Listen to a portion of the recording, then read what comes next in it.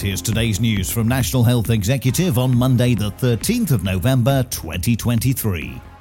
Cambridge University Hospitals has highlighted how its green champions are helping progress the NHS's net zero agenda. This includes schemes with wildlife photography and innovative clinical trial changes.